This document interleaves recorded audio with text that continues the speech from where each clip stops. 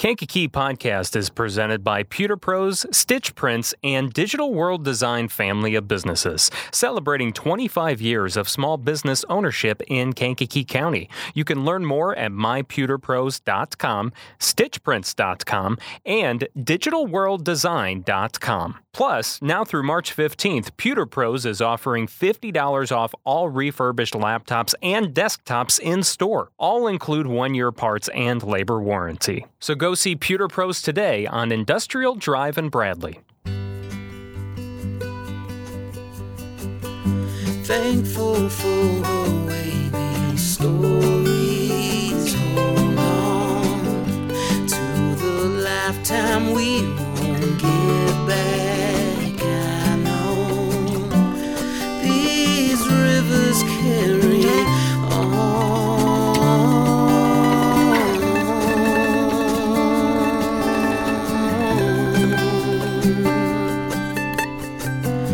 People tend to stick to you after time. Places tend to do the same as we do. This river carries on and on. Hello and welcome to Kankakee Podcast, where we talk about the people and places of Kankakee County. I'm Jake Lamore, and before we get to today's wonderful guest, let's take a look at some upcoming community events. Tickets are on sale right now for KVTA's Moana Junior. Show dates are March 17th through the 19th. You can get your tickets at kvta.org. There's an Alzheimer's Community Forum coming up on Tuesday, March 14th at the Kankakee Public Library, starting at 5:30. It's absolutely free. You can learn more about the impact of Alzheimer's disease, risk factors, current research, and some valuable local resources here in the Kankakee area. We the People are presenting the Blue Gala fundraiser March 25th at the Quality Inn on Route 50 in Bradley. Tickets are $75 for singles, $140 for couples, and all proceeds will go towards Kankakee County Police Departments for needed equipment. Tickets can be purchased in advance at the Quality Inn front desk, Candy and Cake, and Joy's Hallmark. If you would like your community event to be mentioned here on Kankakee Podcast, you can email it to me at lamoremediallc@gmail.com for consideration. Now let's get to today's guest. This is a patron episode where someone has taken it upon themselves to donate or to pledge to our patron program, because if you pledge $100 or more per month to our patron program, you get to be a guest on an episode of Kankakee Podcast. And the second person to take us up on that is Bill or William. I don't know anyone that calls you William. Nobody calls me William. No one calls you William except the government, right? We'll keep them out of this. We'll keep them out of this. But Bill Parakis from Meineke in Bourbonnais, welcome to the podcast. Thank you. Pleasure to be here. And did I pronounce your last name correctly, right? Depends on what side of the water you're from. Okay, well... Most of us over here say Parakis. Parakis. Okay, I said Parakis, didn't I? But Parakis. Yeah, welcome to the podcast. It's so great to have you here. Happy to be here. When you made a pledge, I was just extremely flattered to have your support, because you are so well known in the Kankakee County area. I mean, I know so many people that go to Meineke and get their car done at your shop, including myself.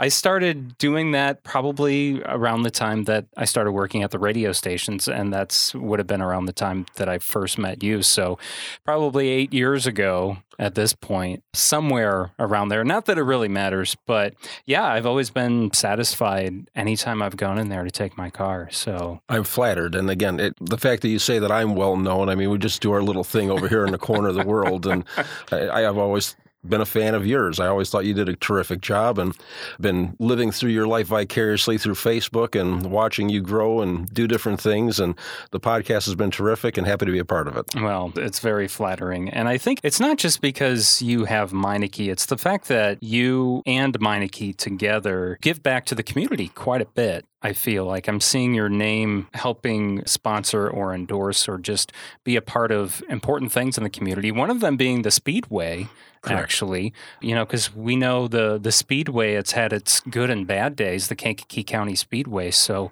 I mean, that's just the Bourbonnais Friendship Festival. The list goes on. There is somewhat of a list now, and I've kind of lost track because a long time ago I had subscribed to the idea that I wanted to be able to do something for anyone that was in need that asked. And it might not be something elaborate. When I first started the shop, or when I first took over the shop 17 years ago, things were tight. There was about 3 or 4 years before we figured out the cash flow and started getting to a point to where we knew what to expect and were comfortable, and the shop's grown. But, we didn't have a lot of resources to be able to do a tremendous amount. But I never wanted to say no, and we started out with car wash buckets for benefits and things that people were doing to help and raise money. And it didn't cost us a great deal of money, but, we got to give something to somebody without saying no. We had been a very long time BBYSL sponsor, and that was probably the first local. It grew into other schools and signage on the football field over at BBYSL, things with Bishop Mack, things with, again, anybody that would ask. I don't know that we've necessarily developed a reputation for it, but I just try not to say no. Now you're going to get so many calls now. And that's okay too, because again, we try and do what we can for what we deem viable. It came from a long time ago. I started out in Chicagoland in Des Plaines, Mount Prospect area. Okay. And there was a restaurant, it still is, there's a restaurant up there called the Choo Choo. And it's a little place where they bring your food out on a train. They've reopened under new management. I understand they're doing a great job. But I went there when the original owner had it. Okay. And it was kind of cutesy because the back of the menu actually had a story of how they started out. And they told about how Ray Kroc, who had built the very first McDonald's 2 blocks away from this particular location, had come in. And he was looking around the place and talking to the owner, and his comment to them was, I won't be any competition for you. I don't even have seating in my restaurant. And then the rest went on. Well, while I was there visiting that restaurant and reading the story, these 2 Girl Scouts came in and went up to the owner and asked if they'd buy a box of Girl Scout cookies. And the woman looked at him and said, I'm sorry, girls, if I did it for you, I'd have to do it for everybody. And I thought in my head, it's $8 in Girl Scout cookies, for crying out loud. Come here, kids, let me buy a box of Girl Scout cookies from you. And I took that experience and expounded on, hey, if somebody needed something and we could afford to help out, we would, and we have. And we've been very blessed to be able to grow into the fact that we could do things like help out the Speedway, help out Cruising the Square in Kankakee, help out with the Friendship Festival and all the other things that we do. Yeah, I love that. I love that story a lot. And yeah, so I guess we should get to the beginning of you. I remember early conversations I had with you. You went to high school at Carl Sandburg? That's correct. Yeah, I don't know. Somehow I remember that because I just remember, I think the reason why I remember it is because that's where you started learning how cars work, or there was a program at that high school, shop program. We had a terrific shop program. It was actually second. It envied most dealerships, environments, and it envied just about any vocational school that I had ever seen in my experience. We had a 10-bay automotive shop. We had a 3-bay body shop. And from freshman year on, I attended all the courses that they had. Matter of fact, through that automotive program, I was able to participate in VICA, Vocational Industrial Clubs of America. I had passed the test, I was accepted, and I was one of the 30 people that got to go down to Springfield and compete for automotive knowledge and testing and things like that. And that was in my junior year. Most people didn't make it until their senior year to do such a thing. After that, I had actually didn't think I was going to pursue automotive as my career. I had left and I had done some other things, and I had been working since I was 13 years old. I started out with family who had local businesses. We had a landscape business. We had a tool store. And with the tool store, I had the experience of traveling around the country, going to Iola, Wisconsin, and Pittsburgh, Pennsylvania, and Carlisle, and Hershey, and all that. For like different tool There were different car shows. Oh, car shows. Yep, there were car shows, and we'd set up a tent and we'd sell our tools there. Matter of fact, one of the people that were there that were very small at the time was Eastwood. Eastwood Manufacturing Company in Alsip, and they have several locations around the country now, but they were set up right down the street from us there, and now they've gone on to be a really big thing where folks that did the tool store had gone on to other things, which goes into the next. After we had done that, I had gone into insurance sales of all things at 18 years old, and I was selling health and life insurance and senior care products at 18 years old to people in their 60s and 70s. It really didn't interest me. So I had left that. I had had an opportunity to do some other things in the meantime. I worked for Darwin Furniture, delivering furniture. Sorry, before you continue, I'm just curious, why didn't you stick with cars if you were so good at it? Oh, I'll get to that in a second. Okay. You're gonna, and what I guess what I thought was, that I don't know if I didn't think I was good enough or wasn't sure how to pursue it otherwise. And I had some opportunities where it looked like it was going to be very lucrative and not necessarily, the life that I'd gotten into, and thought, well, let's give this an opportunity. Let's give it a shot. If I didn't, I wouldn't really have the background that I have now. Yeah. And most of that really originated from sales. And what's funny is how that ties back into the automotive side. From health and life insurance, I went back to delivering furniture because I wasn't sure what else to do, and I wanted to get out of that environment altogether and not have to be thinking as hard. Well, while I was doing that, I made a lateral move over to a audio warehouse. It was called Highland Superstores at the time. Highland and Fretter were the Best Buy in the Circuit Cities of the day. And while I was working in the warehouse there, took care of a customer up front, and the manager, Paul Mazerow, he says, we could really use you on the sales floor. So he puts me on the sales floor over there. While I'm on the sales floor, the president of Saxon Paint and Wallpaper at the time comes, or the vice president of Saxon Paint and Wallpaper comes in, and he brings in his wife for a Walkman. And they wanted a Walkman at the time. We didn't have all the phones and everything else. And as I'm showing him the Walkmans, here we're looking at a $130 Walkman, which is the equivalent of, $600, $700, $800 phone today. Yeah. And, as we're talking about it, and I'm asking key questions about their needs and what do you want to use it for. And, I happen to mention, I usually don't offer this to anybody, but on a product like this that's this expensive, you're not buying a $20 or $30 piece, for $15 we can insure it, and anything happens over the next 3 years, we'll gladly replace it. And if this model's not available, you get the next upgraded model for the same value. And he looked at me and he's paused for a second. He said, I've never bought one of these things in my life, and I'm considering buying it now. How would you like to run my custom window department in the Orland Park store? Okay. So I went over to Saxon and I ran the custom window department. And that's where I realized the customer service wasn't for me at the time. I wanted to get as far away from it as possible, and I went back to college at Moraine Valley Community College. I got my associates in automotive, and I started in the automotive world because I thought I didn't want to talk to people. Now, funny enough, here I am working in the automotive world. I've got my little corner of the shop. I'm happy as a clam because I just have to talk to people 2 or 3 times a day, and the rest of the time the manager's going to take care of it. So one day and I started out at a Crestwood location, and this family had, at the time, 4 locations, and we grew it to 6, and I think now they're up to 13. They're a very successful family and very, very nice people that I got started with in the business that showed me the ropes on how to run a shop properly. Well, I got transferred over to the Orland Park store one day, which was their busiest location in the chain, or in their group. And I had an opportunity where the owner's son was running the store, and he was busy on the phone. He had a phone in each ear and taking care of a customer. And I had taken my customer out to show them what they needed on their vehicle. So I saw the estimate sitting on the counter. I just took it upon myself to go ahead and show them what they needed, sign at the bottom. Here, we'll go ahead and get started, have it done in an hour. He looked at me, dropped the phone out of his hand. He says, "You're not going back to Crestwood." And I became the assistant manager of Orland Park. A few years later, I had my own shop for them, which I ran for 3 years. Then I went on to be a district manager for Meineke. And then when Paul wanted to sell his shop here in Bourbonnais, I took the opportunity, and I've been here for 17 years. Wow. So when you were working with that other group, was it Meineke or was it? It was not actually. I started off working for Midas. When I was at Moraine Valley, there was a program, a job assistance program, if you will. And okay, you got through, you graduated, you got your degree, we'll help you get a job if need be. So at the time, Midas had just started having a relationship, trying to find new technicians. And then the other opportunity I had was a Goodyear Center. Well, when I called the Goodyear Center first, because I thought I wanted to go into more of a full-service shop, which at the time we weren't in that industry, the fellow that answers the phone says, "Oh, yeah, you can come in and talk to us if you want to." He didn't sound real excited about hearing from me and being new in the business. But as soon as I called Jim Bratcher over there at the Midas shop in Orland Park, he answered the phone. He was happy as a clam. programs. Oh, yeah, no, it's a new program we just started over there. We'd love to talk to you. Come on in. And that's where I was. And they treated me like family. For a while there, they called me Billy Bratcher because, I was so closely related to the family there. And they really did a lot for me and my family. They were terrific people. Yeah. Wow, that's incredible. I guess that just goes to show, and I feel like every time I walk into Meineke, or I don't even have to walk in, a phone call, it's customer service. Like, that's why I keep coming back, is because the customer service is just outstanding. I'm very happy to hear you say that. We try really hard to make that happen. I want people to be treated the way I'd like to be treated.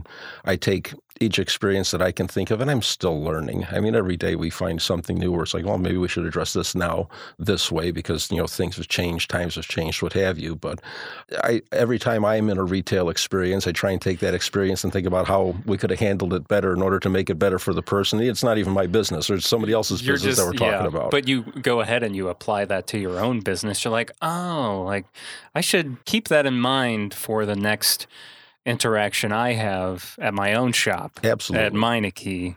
So during that time, you're working up in Orland, right? Are you living in Orland, or you?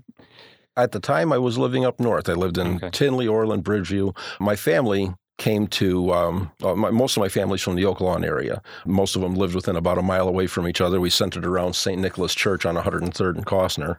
I came out, and my first experience with Kankakee was actually by accident, and it was back when I was in high school. My friend Lance Grafen and I, he's actually my lead technician at the shop, we had gone out to Bridgeview to Haunted Trails, and we had started going, I don't know, I don't even know how it happened, but we wound up getting on I-55, and we're going to have to hurry home because we're going to be late and we're going to get in trouble. So we got off on LaGrange Road. We wound up going north on LaGrange Road thinking, oh, this doesn't look right. We better turn around and go back the other way. We got back on the highway and we just expected to see another exit. And I don't know what the heck we were thinking at 17 years old there. but we wound up on exit 113, which is Coal City, Kankakee. So here we are calling our parents at, where are you? The sign says Coal City, Kankakee. What are you doing out there? They're like, you're way out in the boonies. So at $2 worth of gas at a time, we made our way home, and here we were. Now, what's funny about my second experience with Kankakee was after that happened, my father shared a story with me about when he was in his 20s before he got drafted into the Army. My Uncle John, God rest his soul, was going to take him out pheasant hunting. So they come out to Kankakee to Aroma Park to go pheasant hunting. Well, they're looking all over the place for where they can go, and here's no trespassing, violators will be shot, no trespassing, blah, blah, blah. So they come up on this place, and here's all these pheasants flying out of the bushes, and my Uncle John's in his glory, and he pulls over, he says, this is the place. My dad looks and says, what about the no trespassing sign? Don't worry about it. I'll just start speaking Greek, tell him I'm just off the boat, I didn't understand English, I couldn't read the sign. Now this is in the mid-'60s or so. Okay. So they go out there. My dad goes one way. My uncle goes the other. My uncle's in his glory shooting away. My dad can't hit anything. He decides, I'm just going to go back to the car. He goes back to the car. It's locked. He's like, forget it. So he sits down next to a tree, opens up the shotgun, takes the shells out, and falls asleep. Well, next thing he knows, he feels somebody pulling on the gun. So he gets up and he grabs the guy's arm and knocks him on the ground, and it happens to be the game warden. So he gets up and dusts him off there, says, sorry about that, sir. So do you have any ID? He says, hey, actually, I forgot my wallet at home. They're getting the car. Man. So while he's in the back of the squad car, here's my Uncle John with an armful of pheasants. And as he's walking, he's tossing one to the left and tossing one to the right because he could see the game warden over there until he's got 3 in his hands. Well, it turns out they were on a pheasant farm. No wonder why there's so many pheasants. He thought he died and went to heaven. So after they get all settled, all right, fine, you're down to the limit there. You've got your ID, you've got your gun card. You're going to jail. So, whoa, wait. Isn't there anything else we can do? He says, well, and I don't remember the fellow's name. You can go see Judge so-and-so at the Aroma Park Legion Hall there and see what he says about it. So they get in the car, they go over to the Aroma Park Legion, and they say, we're looking for Judge so-and-so. And here's this big, tall guy with a bloody apron on. He says, what'd you boys do? But at that point, my uncle and my dad are being smart. Alex says, what do you care what we did? Where's the judge at?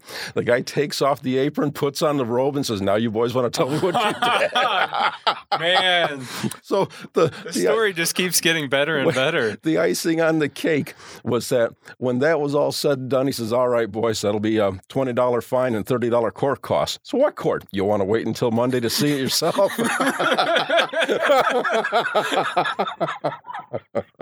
And I'm sure that was something coming from, our Bridgeport area, Oak Lawn, Chicago. Oak Lawn, South Chicago, and then coming down here to where it's like little country living.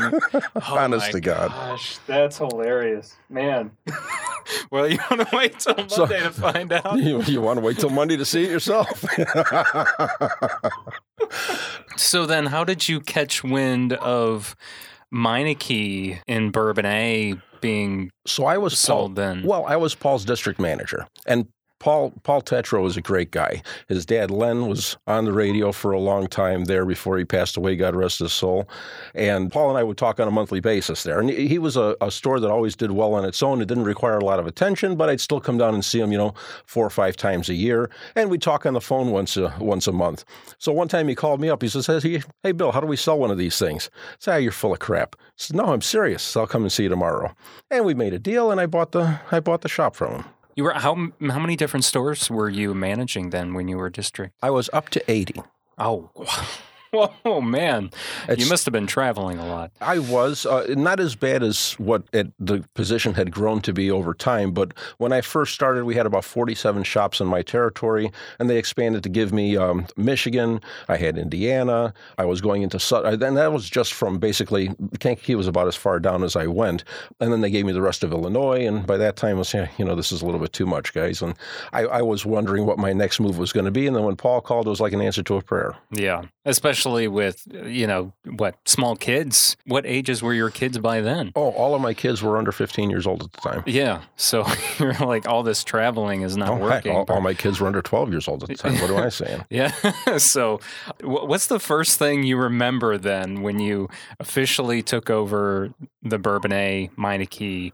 It really seemed like I knew a lot of people already, and I don't know if it was the time that I had spent here with Paul or that everyone was just that welcoming, but everything was really great. People were good to us. We were good to them. We had started expanding services, and that's really why Paul wanted to retire and get out. He had gotten into the business when we were mostly just a muffler and brake shop. He had expanded into oil changes. We, of course, did, alignments and things like that. But when we had to get into full service in order to survive, since some of the segment of our business was going away, mainly exhaust, he wasn't looking forward to making that change after having already done it for 15 years. So we had started adding services. We were doing maintenance. We were learning more about, everybody in the shop was learning more. We attended a lot more training, and we grew from there. Do you have any recollection of any, the first encounters with anyone, well-known in the community that you can think of? No, because I really didn't start meeting. Well, I really didn't know who was well-known and who wasn't, quite frankly, at the time. I would say one of my favorite influential people that I've met, and we're still friends to this day, is Howard Hayes. Now, Howard had the used car lot across the street from us there, and Howard had gone on to bigger and better things, and he was pretty much renting the lot out to somebody else. But Howard was a customer, and he was pretty influential in the industry. His dad was Ken Hayes. Okay, I was just going to ask that if there was a relation there. And I think it was Howard that really started introducing me to other people in the area. He got us affiliated with Clancy Gernon Funeral Homes, and the Clancys bring me their service vehicles as well as their personal vehicles, and we've met a lot of people through that. And then we started having a relationship with Olivet. And again, I'll say it's by accident, but obviously there's a method to the madness. And what is the method to the madness? Just wanting to do the right thing first, and then realizing later that, that was pretty brilliant. I didn't even know I was doing that crap, for crying out loud. For instance, Mrs. Bowling had come in one time to have a tire repaired on the vehicle that she was driving. And, remarkably, she'd come in by herself, whereas most of the time everybody was so busy that, they'd bring in Dr. Bowling's car or something like that for him, but she would make the time to come over herself. And, the tire was damaged beyond repair, so we had to order one for her. So she came in for us to install it. And she came up to pay us. And I said, you know what, listen, you guys do a heck of a lot for the community there. And, here, this one's on me. Let the school go ahead and have a break here for a change. And I don't know, they thought that was terrific. And I just thought I was doing something little there. And, we expanded from there to the point to where even now, we even contribute a very, it's menial in my impression, but to the school, they think it's terrific. We contribute a little bit each year so that they can use it as scholarship money for students that might have a hard time paying for their tuition, and therefore they've got a reserve fund in order to be able to help people in that respect. So that's a great partnership right there, because everyone could use help getting through school. We all know how expensive it is. Oh, for sure. I know you helped put your kids through college, so you definitely know. My kids did a really good job on their own. They're very self-sufficient. They've learned, but of course we've always done what we could for them. And again, I wish I would have had the resources that I had now when they were younger, but I didn't. So, right. But you continue to give to the youth. Oh, absolutely. Through organizations or businesses, schools, like all of that. I'm curious to know, what is the craziest call you've ever gotten, or the craziest thing you've ever seen drive into your shop? What's funny about that is what I think is crazy is very serious to whoever's calling at the time. Yeah. So I don't want to minimize or ridicule anything that anybody's ever brought to my attention that they think's a big problem that may turn out to be something less. Although I'll tell you a great story about finding noises. And I think to this day, I'm the guy that if you really have something that one of the guys are having a hard time finding, you're going to be I'm going to be the guy that finds it. So years and years ago, we had a customer come in with a Chrysler K car. It was the mid-sized, small, compact Chrysler that Lee Iacocca saved the company with. And we had done a bunch of work on the vehicle the week before, and he came back complaining that he had this tink-tink noise. So take a ride with the customer. Says, yeah, I hear it. Okay, fine. So we bring it in the shop. I'm taking everything apart. Everything's perfect on this vehicle. There's nothing making this noise. I can't imagine where it's coming from. 45 minutes later, I'm ready to give up on it, and I go to back it out of the shop, and I hear tink-tink. The heck is that? I grab the keys on the steering column. No, it's not the keys. They're not hitting anything. Still hear the tink-tink. So I open up the ashtray, and there's a brand new clean ashtray with a pack of Rolaids inside of it. And every time you would stop, the Rolaids would roll to the front of the ashtray and go tink, tink. So I put them back in there, and I pulled out front. I said, sir, you want to take a ride with me? I think I found your noise. So he got in the car with me there. I said, do you hear it? He said, yeah, I hear it. I mean, he was upset at this point. I opened up the ashtray, and I took out the Rolaids, and I hit the brakes. I said, do you hear it now? Do that again. I hit the brakes again. He says, I don't even know how those got in there. I don't even use the Rolaids. It's fine, sir. It happens all the time. Don't worry about it. It's okay. Like, we all have had to use Rolaids at one point or another. Gosh, that's great. Now, funny enough, 2 days later, I have this guy come in with a caravan and says, I just got my brakes done 2 weeks ago, and I hear this tink-tink noise. I'll take this one. I got it. Is it Rolaids? Did you buy some Rolaids recently? Funny enough, that one happened to be he had a furniture moving cart that was turned upside down so it wouldn't roll around, and it was near enough to the seat that the ball bearing wheel would hit the back base of the seat and go tink-tink. Mm-hmm. Yeah, that stuff. Wow. Yeah, you're a master at this point then with those noises. I'm still learning. Yeah, what's the latest thing that you've come across? The most unfortunate thing that we come across nowadays is the things rusting out from underneath everybody. Yeah. I don't know why we still worked on older vehicles back in the day, but nothing seemed to rust out like it does now. And we're real cautious before we suggest, $200, $300, $400, $1,000, $2,000 in repairs to look over and say, listen, are you sure this is a vehicle you want to invest in? Let me show you why, and make sure that we're going over with a fine-tooth comb just to make sure that the frame's not going to fall out of the darn thing in 2 weeks. And that's the most unfortunate thing, because nothing's cheap anymore. The used car market's gone crazy. Yesterday's $5,000, or I should say 2 years ago or 3 years ago's $5,000 car is a $10,000, $12,000 car right now. And if you try and replace it with something new, you're hard-pressed to find, something that you're driving now for less than $30,000 to $50,000. And that's not necessarily the way people want to go. So we help where we can, but we've also helped people make the decision to replace them too. My question that I've been thinking is brand new vehicles today, how long are they going to last? Are they made to last? Just because it seems like almost everything in this day and age, and this is not a knock on anything, it's made to only last a certain amount of time just because things are made more to be disposed or easily disposed instead of how things used to be made where you wouldn't be able to deconstruct it. And you're right. I mean, we used to have the TV repairman come to the house. Now we just buy another flat screen at Walmart for $3.99 or whatever the case may be. Right. Cars, though, you're not talking about a $400 or $500 television. You're talking about a several $1,000s proposition, and keeping them up can be just as expensive. Unfortunately, are cars better today than they were? Yeah, from a longevity and operating as predictably as you'd like them to. Absolutely. I mean, aside from a dead battery, when's the last time one of these things didn't start in the wintertime, for crying out loud? That's true. And they're very sophisticated. There's a lot of safety features on vehicles that just weren't there a long, long time ago. Yes, it makes it more difficult to work on. Yes, it makes it more expensive for certain repairs. And some vehicle brands are much better than others at being reliable and maintenance-free. Which are those? Can you disclose? The first thing, quite frankly, that I'll suggest to my customers when they're looking for a vehicle is a Toyota or a Honda, quite frankly. They're by far the least expensive maintenance vehicle if you do the maintenance you're supposed to overall, and the longest lasting without a major repair. Let me give a perspective to you. David Bruce recently changed hands, and they used to be a Cadillac dealership as well as Toyota. Well, I used to buy most of my GM parts through David Bruce, and they don't necessarily handle them directly any longer. So I used to spend $4,000 to $5,000 a month with them buying parts. Since they're mostly Toyota parts, I spend $300 to $400 a month with them. Wow. Because you're not buying the GM parts from them any longer. Exactly. Wow. So how's that for an analogy? That's a pretty good analogy.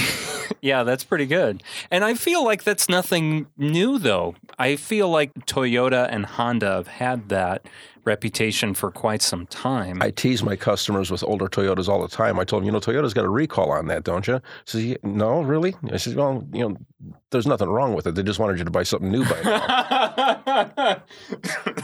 That's true. Yeah. Good point. And I've had Chevy cars for a while now, and I'm usually bringing it in for something, it seems like. Yeah, but you do a pretty good job taking care of your car, and fortunately it doesn't surprise you a great deal. No, that's true. And that's really the key to any of them. If you do what you should, when you should, then they usually last a pretty long time. It doesn't really matter who the manufacturer is. Yes, some are less likely to have characteristic breakdowns than others, but all things considered, if you maintain it like the book says, like your manual says, and the little maintenance guide, then it's actually going to last a pretty darn long time for you without anything really significant happening. What are some myths that are just a lot of people think are true, and it's just not true? The best myth right now that people have a hard time getting to bed with is that a lot of vehicles require synthetic oil. And it used to be the mindset that synthetic oil lasts longer. You can go further on an oil change because it's synthetic oil. You can't. The technology in the engines today, which allow for so many mechanical moving parts to do things that other things used to do. And without getting too technical, specifically, there's a chain-driven component that allows for rotation inside of the engine, so that one way gives you more performance, one way gives you lower emissions.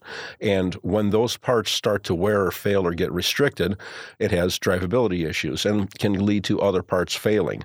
So taking that oil change all the way to the end of even just all the way to the end of what the maintenance reminder tells you can be devastating to some of the mechanical parts. The other thing that people don't always realize is in their maintenance guides, there's going to be normal maintenance and severe maintenance for a lot of different vehicles. That severe service maintenance, unfortunately, applies to anything that drives in our community. Most of the time, it will be if your vehicle endures any of the following, use the severe service maintenance guide, and it'll include driving in temperatures below 32 degrees, stop-and-go traffic, driving for less than 5 miles at under 30 miles an hour, driving for less than 10 miles at over 50 miles an hour. Whatever the characteristics are, if you qualify for any one of them, you qualify for them all. It doesn't matter. So with that, a lot of people think that, it's a 10,000-mile oil change on some cars. Not if you read the fine print. So even if you got the synthetic oil, like the most highest performance synthetic oil in there, doesn't mean that it's good to have your car go for that 10,000-mile. Correct. Yeah. There's so many different And that's variables. all based on your manufacturer's recommendations, which is spelled out typically in your owner's manual. Yeah. However, no, most of the time you'll find out that interval is a lot less despite using synthetic. And the thing about having to use synthetic is that it has certain anti-wear properties that's developed in it, like General Motors. Not only is it synthetic oil, but it's Dexos certified for vehicles newer than 2012 or so. So that being said, if you're not using that designated oil, it may not have the anti-wear characteristics and the cleaning agents necessary to keep all those parts moving, even if you are changing it early. The other question about higher quality oils lasting longer and things like that, they don't advertise that anymore. So for a little while, Mobil had the once-a-year oil change. Yes, I remember that. Okay, maybe that was what I was thinking of, because I remember seeing ads heavily. It was with one of the NASCAR drivers, and they were promoting this oil that you just had to change it once a year, and that's it. So that's not a thing anymore, or it's just not being heavily promoted? It's definitely not being heavily promoted because there's a lot of vehicles that wouldn't qualify for that, and if they did try and qualify for it, they would wind up damaging things because no oil is able to stand up to the particular environment that it's been engineered for. And, one of the things that I was saying about synthetic oils earlier is that most vehicles require it because of all those complicated valve components in there. If the oil doesn't flow properly at colder temperatures, it's starving it for oil and you're creating additional wear, and timing chains wear out prematurely.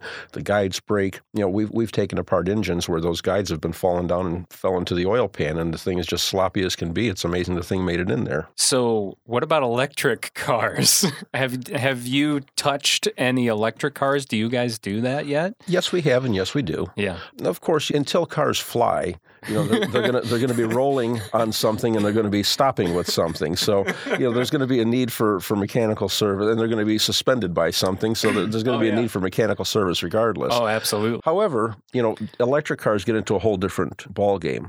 I'm personally not a fan. I did own a hybrid for a while. I had a hybrid Toyota Highlander, and it was a great vehicle, and it was really maintenance free. I gave it up with about 80,000 miles on it to get my current vehicle, and it was terrific. However, from a longevity standpoint afterwards, I don't know, and again, what I don't know about it could probably fill an encyclopedia, but from a manufacturing standpoint, from a mining standpoint, I'm really not convinced why we haven't gone into hydrogen as a power source for vehicles and focused on that more frequently. I mean, it could be made with water, for crying out loud, and it does a terrific job. And again, how does hydrogen power work then? Well, hydrogen is an explosive gas. And as it's channeled into the intake system, it can run the vehicle just like gasoline, just like propane does for forklifts and some delivery vehicles that are powered on propane and things like that. It's an explosive gas and it works just as well. However, it can be created with water, baking soda, and 2 electrodes inside of a container is the most rudimentary form of creating it. If you were to create it on demand in the vehicle as opposed to have a tank that you filled up at a gas station, so to speak. So I really don't know why that technology didn't lead the way. I guess because, right, you do, I think it's a lot of garbage trucks are propane powered now, or natural gas, one of the two. Propane, what have you. Yeah. Sure. So there are vehicles like that. So yeah, it does make you wonder. What's something that you really have come to really like as far as advancement in cars? I mean, there has to be something that you find. The advancement, the technology is a blessing and a curse, actually, because it's wonderful to have all these things at a touch of a button and have everything do everything for you. And between the seat heaters, between the Bluetooth stereo, between the navigation systems, I made a joke on Facebook a couple of weeks ago. Do you believe that a few years ago we were printing up stuff from MapQuest and traveling like pirates? Yes, yes. I've often thought about that because the what was so bad about that was there was so many times where the directions you printed out were not correct. Oh, yeah. And so you would get to where the address you put in where you wanted to go, you get there and it's not it's not the place. It didn't take you to the place you wanted to go. And now what? You can't print out anymore while we're in the car. Oh, yeah, no, you can't. What's something, I know there has to be some crazier stories or encounters that you've had come through your shop. Crazy encounters that come through the shop. Yeah. I think some of my encounters have been borrowed vicariously. I think one of the funniest ones was we had a customer that came in that we had never met before that was rather upset about their service, and they were holding a warranty envelope in their hands, and I didn't want to interrupt them because they were pretty passionate about what they felt at the moment, but it was for a competing shop across town. So I let them go ahead and keep on ranting and raving and talking and how we did this and did that and so on and so forth. And I looked at the envelope and said, "Ma'am, excuse me, I'm happy to help you out, and I'm sorry you had that experience, but that's not us." And she looked at the envelope and she looked at me and said, "Well, F you," and she walked out the shop. Oh my gosh. Man. You work with enough people, eventually you find some funny stories in it. I'm very blessed, though. Our customers are terrific. We work really hard. We're in a business that not everyone knows a lot about, that may know enough to just get by, and therefore there's a lot of negativity towards, being taken advantage of or told something that not. And, I've probably forgotten more than I remember about why we do the things we do to make sure that system is in place to help develop the trust. For instance, you walk out of our office door to come out and see your vehicle to see what's wrong with it if you're visiting with us. And in today's day and age, we take a lot of pictures and text them to customers in order to help understand the need for service. But when you walk out the office door, there's a pile of parts sitting there. And it's not because we're slobs, it's because that's where we put everybody's parts until they pick up their vehicle in case they want to see something we replaced. And we've been doing that since forever. But it's just easier to stack everything there. Here's the parts that we just replaced. Did you want to see them? Did you want to take them with you? I mean, you don't take my word for it. Here you go. Right, here it is. Yeah, there's been several times where you've shown me things on any vehicle I brought in and be like, look, this is what we're looking at here, and be exactly. like, oh, wow. So it's not, and that's what I really appreciate. And I know almost everyone else appreciates that too, is just that's why the customer service is just top notch. I never feel like I'm getting taken advantage of, and the answers don't. Sometimes those answers can kind of change or they don't sound exactly clear, but they're always clear and concise when I go to your shop. Thank you. So there's no questioning what you're telling me because your answer stays consistent. And we work on a lot of vehicles a year, and how many do you know how many you work on a year? Close to 5,000. Wow. And in that, if there's ever a time that we're mistaken, we own up to it. We don't make it your responsibility for our mistake, and we'll fess up to it and we'll take care of it. And we're not talking about a mistake like sorry, your car got on fire and it's out back smoldering right now. No, we're not talking about stuff like that. Yeah. But because everyone's so busy and we don't have the waiting customers like we used to, because service doesn't take just 30 minutes or an hour. Most of the time it's several hours. We try and be very concise with our questioning in order to try and focus on whatever the problem is, because we don't always have an opportunity to go for a test drive with you because you may need to go to work or something else has to get done. The grandkids need to get picked up, whatever the case may be. We mistook one noise for another. Yeah, we fixed a problem that we had. It was a legitimate problem, but it wasn't necessarily what you brought it in for. We do what we can to make it right. That's the only fair thing to do. Now, you yourself are a car collector. I am. Car connoisseur. How many do you have at this point? I know you've got is it a 57 Chevy or a 56? I do have a 57 Chevy. Yeah. How many do you own? Well, I have the 57 Chevy you spoke of. If we go from oldest to newest, I've got the 41 Chevy Master Deluxe. I've got a 50 Oldsmobile Rocket 88 with about 47,000 miles on it. Wow. That's all original. It even has the crayon marks on the frame still where it indicated V8, so that on the assembly line they knew what to expect was coming into it. All that stuff's still on there. That's cool. The 57's next. I have a 63 Corvair that I'm working on putting together. I have a 65 Corvair. I have a 68 AMC Rebel. My wife has an 80 Corvette. I have a 78 Cadillac Eldorado Baritz that I bought from my uncle before he passed away, who bought it brand new in 1978. It's got 7,000 miles on it to this day. What? Yep. Did he just not drive that thing? He bought the car as the last of the big ones. It's going to be worth big bucks because they're not going to make them like this anymore. And he went into the showroom floor at Shirey Cadillac in Oak Lawn and bought this car. Yellow cushy leather interior, yellow tinted moonroof. He even painted the garage floor yellow and put down 4 pieces of carpet where he parked the car. Wow. And for years, that was kind of the running joke. It only came out once or twice a year that we'd see it at a holiday or something like that. And there's Uncle George with the car. Hey, Billy, how you doing? You like that car? It's a good car. Yeah. I'm thinking this thing is like a boat, right? Oh, it's huge.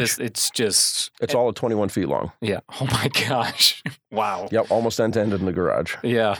Where do you store all these things? I was fortunate that at the beginning of I bought a house that has a big garage. That's the short answer to it. I was fortunate to find it at the beginning of COVID. We were kind of bored at the shop, and I used to sell houses on the side when I was working for Meineke. I was also a realtor.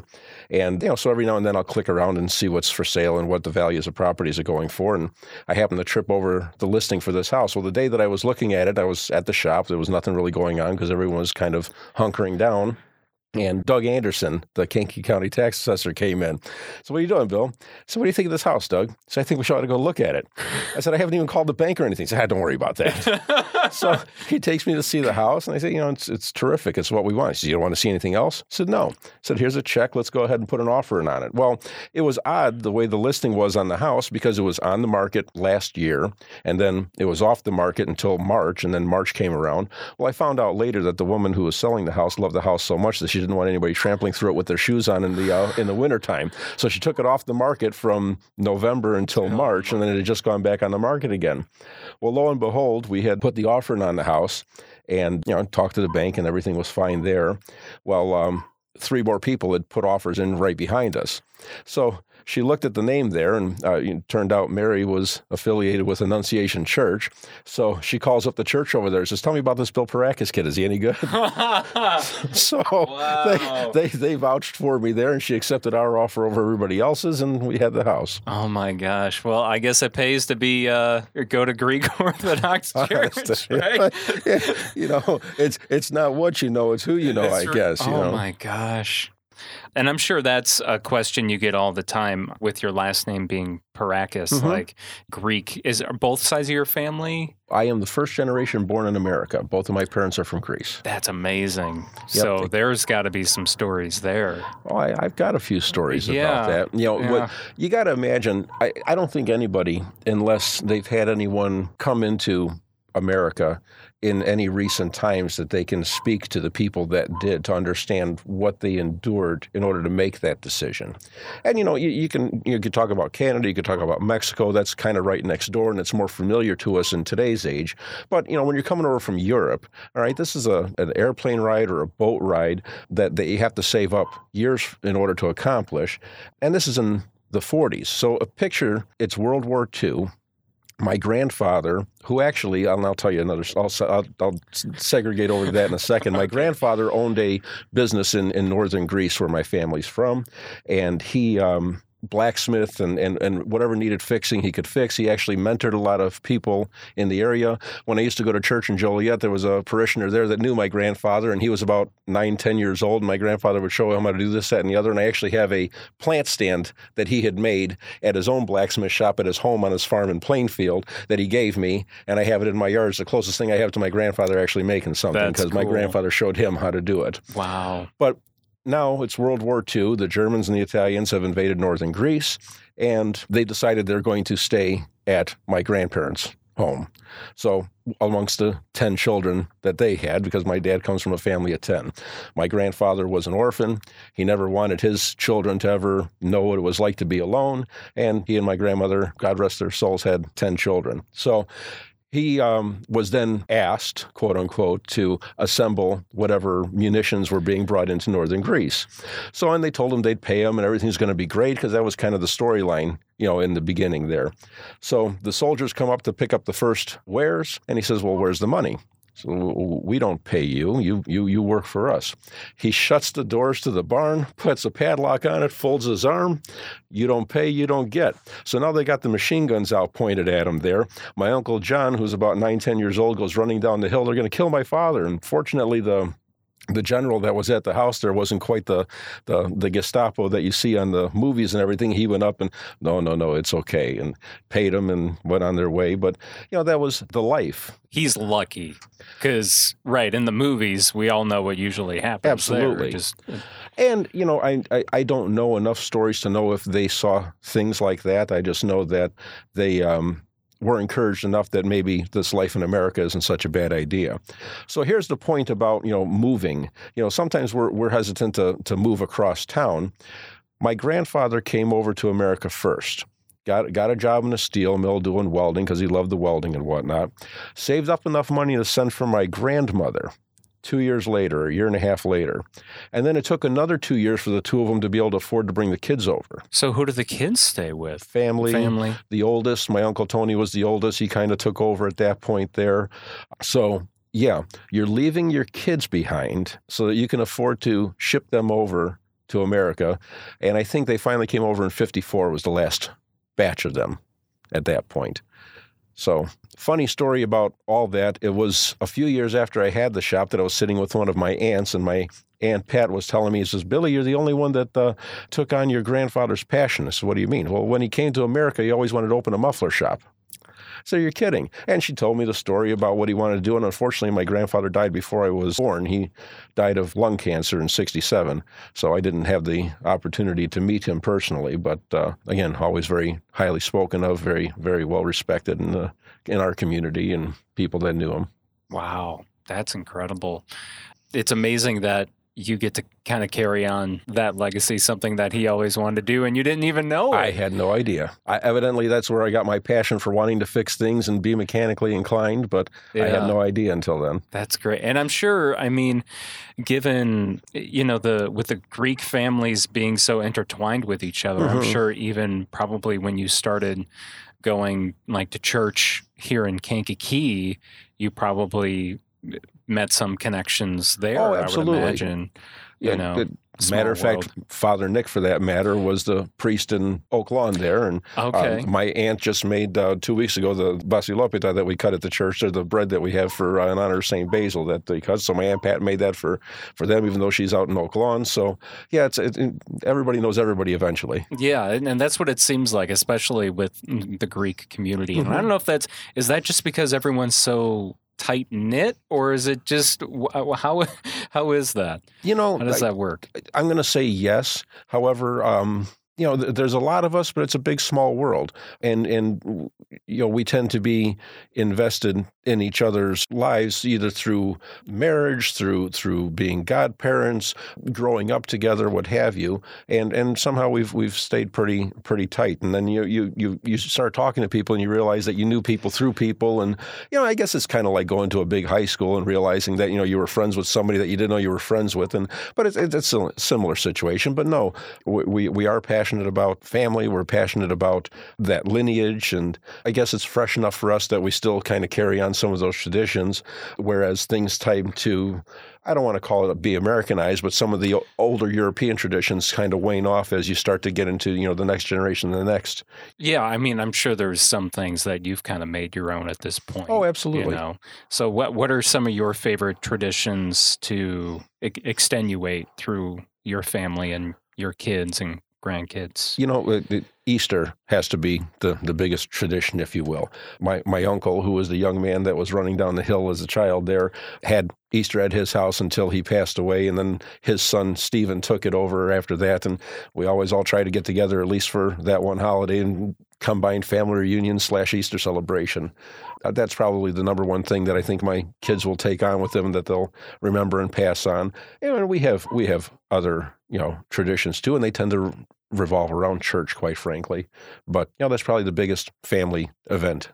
Now you know where I'm from. You know my family. Yeah. I appreciate you asking me about the business. Again, I'm always flattered that you... Oh, yeah. Well, no, it's just, I've luckily, I've had more great experiences with car mechanics, just in general, than I've had bad experiences. Good. And I guess getting back to that, though, because I'm sure people get in situations, maybe they're second guessing the mechanic that they're at now and they're wanting to know some red flags maybe, or, so what are some red flags when something...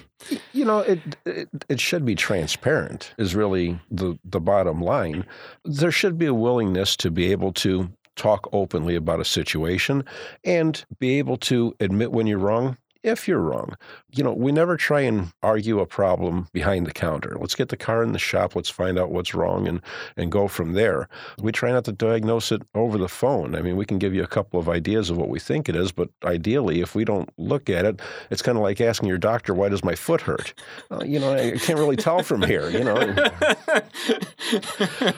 So that being said, transparency and willingness to be able to, be real with people. If it's right, it's right. If it's wrong, it's wrong. Fix it, move on, get on to the next thing. Nobody needs to. I don't remember the last time I've had anybody that was irate with us. There shouldn't be any reason to. And again, if that situation ever comes up, it may be someone that doesn't know us well yet, but they will by the end of it. And therefore, their impression is changed at that point. And again, we're talking about circumstances that happen once or twice a year. Mm. However, advice to people that are working with people with their vehicles, there should be transparency, there should be honesty, there should be ways to substantiate the claims and therefore make it reasonable, logical, and understood. And I was going to say, Amber, who you have working for you now, she hasn't been there super long, but she's awesome. I've been meaning to tell you that. She definitely kind of carries out your, I don't know if values is the right word, but just how you execute your customer service. I feel like she just does that so well. I'm so glad you noticed because she absolutely does, and we're very, very blessed to have her. Funny, when we first met, she came to the shop because the person that she was using for daycare, they're our customers. And she was traveling up north to Countryside to work at another shop. And she had made comment how, that she was settling here and didn't want to be making the drive any longer. And they suggested she come and talk to me because it was maybe 2 weeks ago that, they noticed me running the shop by myself and, asked if I'd ever consider having anybody on. So they sent her in and she came to talk with us. And she and I, my wife and her boyfriend went out to dinner and talked about the business and asked her questions about what she knew. And, she impressed me enough that I made her an offer and she was willing to accept. Funny thing is that she's very modest. And she was afraid that she wasn't going to be good enough. Quite frankly, as she reminds me of myself when I was her age, when I first started in the business and running stores, but she's better. And I let her know that. She's top notch, I think. I mean, anything that she tells me, I don't second guess it. I just know. I'm like, okay. She's well spoken. She also went through the automotive program at Moraine Valley Community College. Oh, okay. As a matter of fact. And not only that, but I found out recently, again, talk about being modest, found out recently when she had to go to the meeting, she's invited back twice a year to be part of the Student Advisory Council to the automotive program at Moraine Valley. Okay. Yeah. So she knows her stuff. She does. And she's very good. And yeah, I feel like if you're gone, if you're not even around, I'm in good hands. Like I definitely feel that way. Indeed you are. And at first, everybody that called would ask for me and, they didn't know any better. And, after a while now, they're starting to ask for her. Here, Amber, the phone's for you. You don't need me. And I appreciate you bringing her up. And I know that you know her by first name by coming in and utilizing our services. But everybody that we have there is great. It's the best crew that I've ever had, and I'm very proud of all of them. I do as much as I can to make sure that they are well compensated, well fed, comfortable. They have families. They need time to do what they need to do. We try and work that all in. It's all part of the deal. Right. It's hard. It's a balancing act. It's hard to do all those things, but it seems like... But again, none of this works without them, and they're terrific. Yeah. I guess I just want to close out and just saying thank you so much for your support and, seeing how passionate you are supporting all the different community organizations that you support. It's definitely inspiring and just flattering to have your support as well. I guess the only other thing we didn't get into is just all your amazing dad jokes and, The sign. Yeah. I feel like we need to have just like a separate segment of just Bill from Meineke reading jokes from his sign. That's right. Your car's not foreign to us. Tell us your sob story. The sign, funny enough, we always had a reader board out there, and I wasn't sure anybody was really paying attention to it. And then I got the electronic reader board where we could switch it back and forth pretty easily from the comfort of the office instead of going out there when it's 10 degrees on a ladder. And one day I decided to say, how effective is this stupid thing? Is anybody really reading it? So I put free brake pads on the sign there, and I even had people in the office that never paid any attention to it, never asked about it or anything like that. So I thought, this is ridiculous. I'm not using this for sales promotions. Nobody cares what's on sale or what we have this week. It's not like I'm selling pizzas or anything. So the heck with it. We're going to put funny stuff on there that maybe people will pay attention to. Holy cow, do they pay attention to it? Dude, I hope someone is writing down your great marketing right there, because that is genius. It's just a reminder that we don't have to specifically market our product. We can just, because obviously those jokes has nothing to do with the car. We take ourselves way too seriously. It's nice to have confidence and not necessarily go about it in such a way where everything's got to be business. Yeah, and that's what I love about. I'm always excited to see what the next joke is. I'm glad to hear that. Yeah, I'll try not to disappoint you next week. I think everyone else because you started that, was it right around COVID when that hit? Yeah, and so that was a great time to start that up. It was just having these ridiculously silliest, lamest jokes, but those are the ones that are the funniest. I think the best one was one of the more recent ones from this last week about the Bryan Adams or I lost my pizza cutter, I used my Bryan Adams CD. It cuts like a knife. It's so bad, but it's so good. The one that we got the most hits off of actually was, I don't remember what the world was arguing about in the media, but I had put up there, now at Walmart, CBD-infused toilet paper so everybody can calm their butt down. Oh my gosh. Man. Well, Bill, thank you so much again. And yeah, if there's ever a time you want to come back, you're always welcome to come back. And thank you. And thank you for your support. Thank you for having me.